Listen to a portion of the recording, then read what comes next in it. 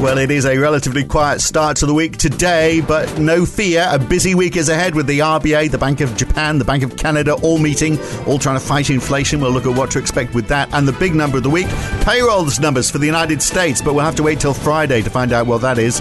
And equities up and bond yields down on Friday. Why is that? It's Monday. It's the 6th of March, 2023. It's the morning call from NAB. Good morning.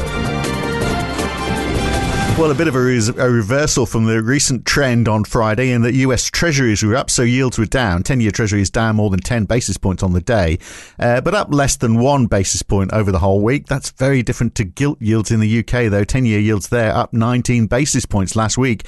German bund yields up almost 18, even with a fall of almost 4 basis points on Friday. And equities, well, the Nasdaq was up almost 2% on Friday, 2.6% over the week. A similar story for the DAX, up 1.6% on Friday, 2.4% over the week. And the S&P 500 up 1.6% on Friday, 1.9% across the week. Nothing can stop the equity rise, can it? But the big winner of the week was the Hang Seng, which gained 2.8%, and yet the ASX 200 down 0.3% last week, despite a 0.4% rise on Friday.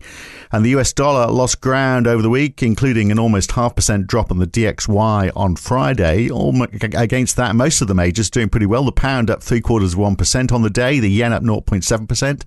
The Aussie dollar up 0.6%, up to 67.7 US cents. And a positive day for commodities, with WTI up 1.9%, up 4.4% over the week. Brent also up 1.3% on Friday, up over 85.80 a barrel. Not so good for iron ore, though. That was down 0.8% on Friday. And coal fell almost 10% last week, more of that big decline that we've been seeing so far this year. So let's join the dots on all of that with NAB's Ray Attrell in Sydney. So, I mean, clearly a bit of hope. We've got bonds gaining value, shares up. So can we, I mean, not a lot of data. I mean, we had the ISM services number for the United States, which, you know, you build as being a pretty important number. So we were expecting a reaction to it. So how much of the reaction was actually because the number was up a little bit higher than expected, but not a great deal, because we had a rise in new orders. But we had a fall in the prices paid number. So is the market latching onto that as, you know, here's a sign perhaps that inflation is starting to wane a bit? Morning, Phil. Possibly, although, you know, and we're always, you know, there's always a temptation or a requirement to try and fit facts to figures, isn't it, when it comes to what was the news that drove the price action. And I certainly think that the fact that the prices paid component of the services ISM didn't repeat that sort of blip higher that remember we saw in the manufacturing ISM prices paid earlier in the week, and in fact it fell for the fourth consecutive month, and it's well back from its peaks, albeit at a high level.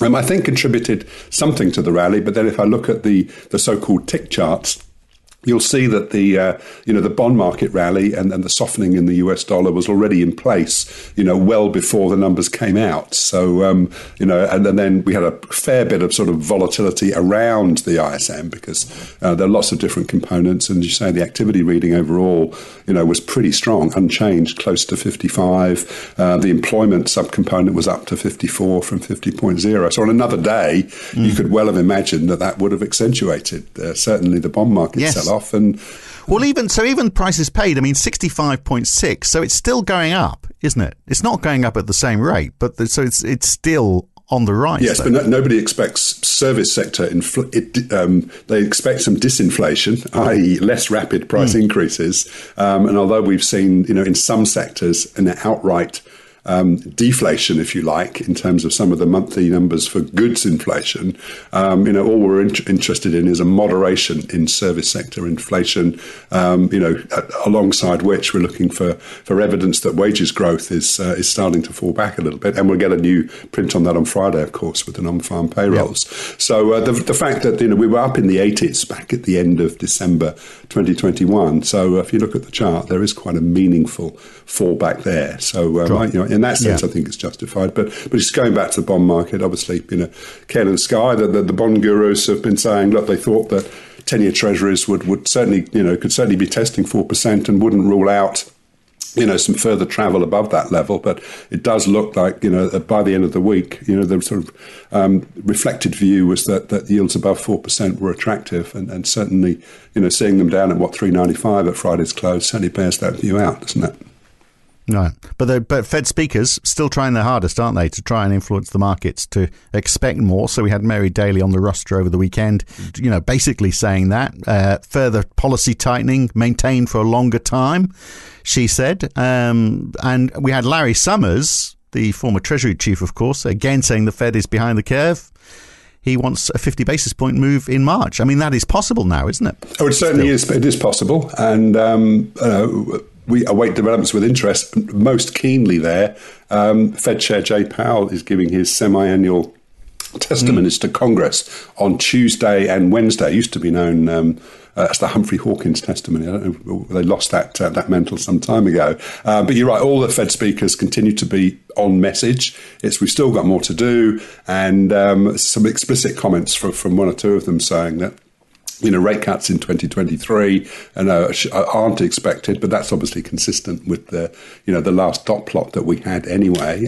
And we did have the formal monetary policy report to which Jay Powell will be talking to, released late on Friday, still echoing the message that there's more work to do. Although, interestingly, I did also note that financial conditions had tightened a lot since June, which was when Powell last testified before Congress, and that they're a lot higher than they were a year ago, which is a bit at odds with people like Al Ariane, who've been claiming that financial conditions are no tighter today than they were before the Fed started the monetary policy tightening process. So I think that's going to come through. So overall there's nothing really to aggravate, I would suggest, the sell-offs that we'd seen earlier in the week. And equities still keep on pushing higher, don't they? And the Wall Street Journal today saying there's a bit of a move now from TINA, which is, for shares, there is no alternative. Now it's TAPAS.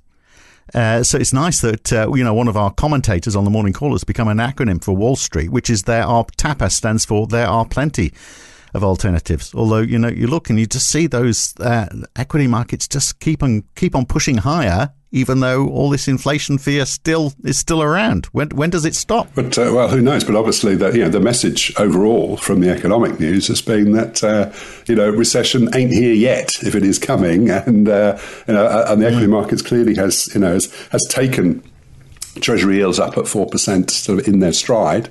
As you know, it was actually a positive week overall, wasn't it, for most equities? Yeah. Obviously, the Hang Seng, the standout, as you mentioned. Well, in which respect, we had that services PMI from the Caixin news agency, and that very much corroborated the message from the official numbers earlier in the week that the Chinese consumer is back with a vengeance. And over the weekend, we've had the National Policy Congress, and Premier Lai has held out a 5% growth target for this year, possibly a bit disappointing to some. There had been some whisper numbers of maybe a number as high as 6%, but I think in the context of those PMIs, I don't think that's going to sort of frighten the horses too much this week. And presumably they don't want to go too high because they don't want to get inflation. They don't want the central bank to have to try and combat inflation too much. If they talked it up, maybe there would be more inflation fears. Well, possibly, but that they've reset the inflation target at around 3%. And remember, China's been consistently undershooting that,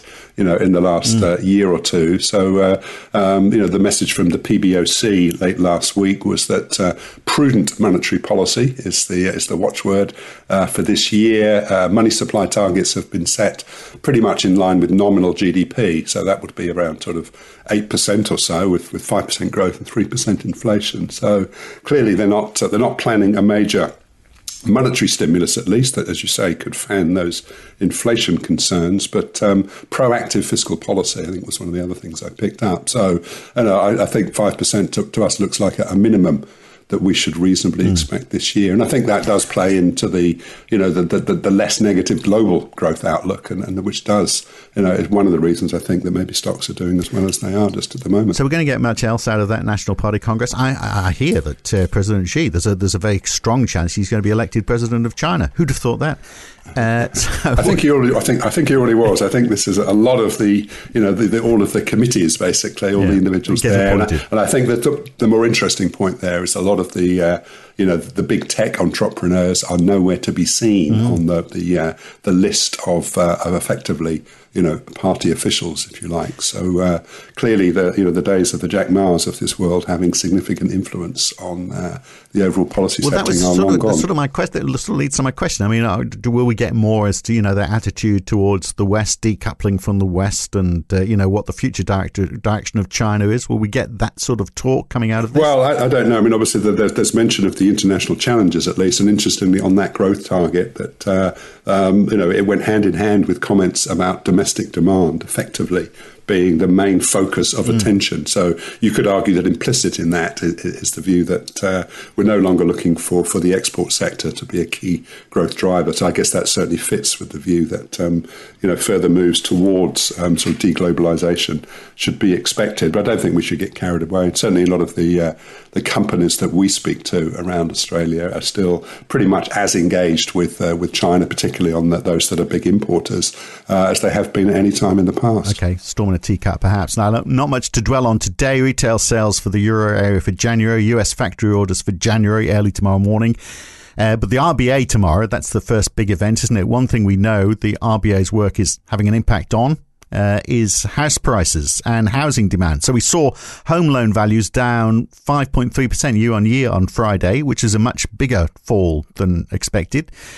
So whether that weighs onto what the RBA does, I'm not sure. But we get Governor Lowe giving a press conference as well, don't we? After the announcement. I think he's giving us. I think it's a speech on Wednesday. I think at the AFR Summit. Okay. So not a post not straight statement. After. So do we get revised forecast this week though as well, don't we? But where are we? We are March. No, we had those in February. So it's not a new monetary policy statement as such. I think the real interest is going to be on what sort of really got a few of the juices running as far as the rates market was concerned last month was the comment in the statement that further rate increases, plural, were to be expected. And that's why the market sort of has added best part of another quarter point to its sort of rate track as a result of that. And so whether or not they repeat that sentence, or whether they sort of fudge it a little bit and say that further monetary policy tightening, is likely to be needed. I suspect, assuming we get a 25-point increase tomorrow, which is universally expected, then the market reaction will turn on that particular reference to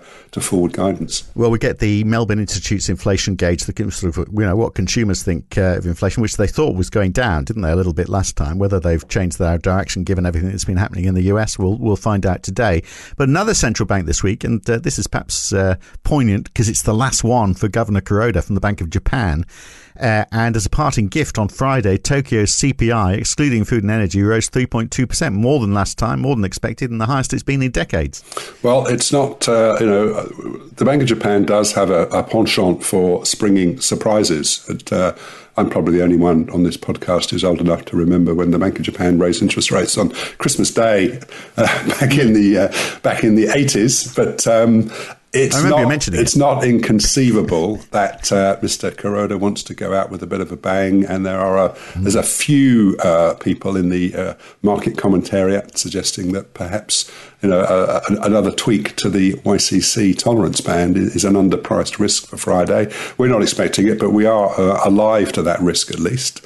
And after that, it's the new kid on the block, Mr. Ueda, who will chair his first meeting at the end of April. But our view is still that a formal policy change is more likely to come not before something like July, after which after we've had the full fiscal year 23-24 wage rounds, which probably won't be finalised before June. So a few central banks, and as you mentioned, non-farm payrolls as well at the end of the week as well. So that there no doubt be lots of speculation about that this week as well. So we could be in for a choppy week this week, couldn't we? And Jerome Powell, as you say, doing his testimony to Congress tomorrow on Wednesday as well. So yeah, quite a choppy week perhaps. Quite a choppy week, and so Bank of Canada as well. So three central banks plus Jay Powell plus payrolls.